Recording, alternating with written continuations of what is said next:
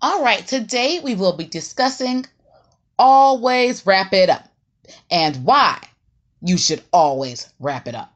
And I don't even have to tell you why the answer is obvious.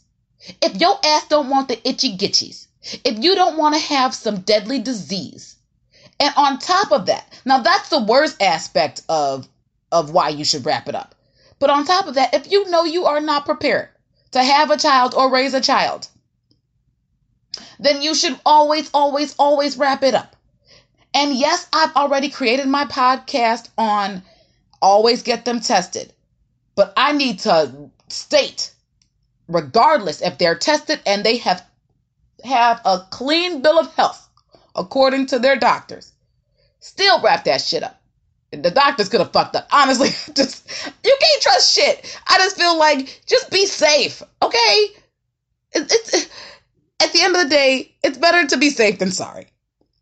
Now, once you're married to that individual and y'all been together for a long time, you guys, when that can change. But if you guys are just dating, Lord knows what he's done dipped off into in the past few days. Shit, I'm just being honest with you. You never know.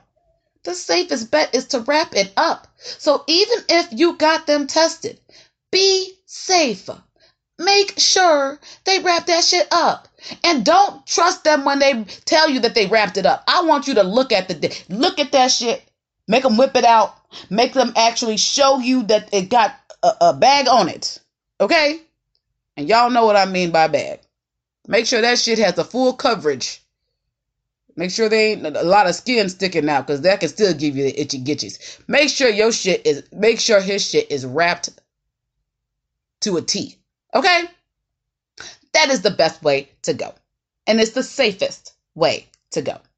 So I will repeat, even if he got tested and he has a clean bill of health, still wrap that shit up. And if he tells your ass, well, I have a latex allergy, and they'll try to pull that shit, don't fall for the okie doke, okay? Use your brain. Be wise. Oh, well, I have a latex allergy and I can't wear condoms because it'll break my shit out. Well, then your shit gonna be broke out or you ain't fucking with me. Bottom line. And if you have a latex allergy, there are other condoms out there. Okay? You can, and if he has a latex allergy and he really does and he ain't just trying to pull some shit over on you, then tell him there are other options out there.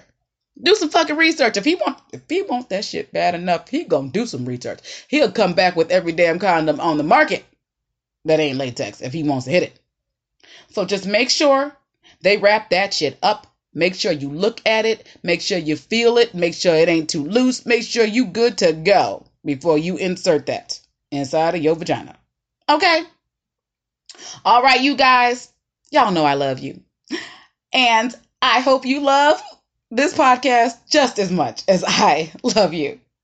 And if you ever have any questions or suggestions, you can always email me at theskinnyfatcrazylady@gmail.com, or you can always leave me a voicemail on my website contact page, which is theskinnyfatcrazylady.com. All right, you guys, have a great morning, afternoon, or night. Goodbye.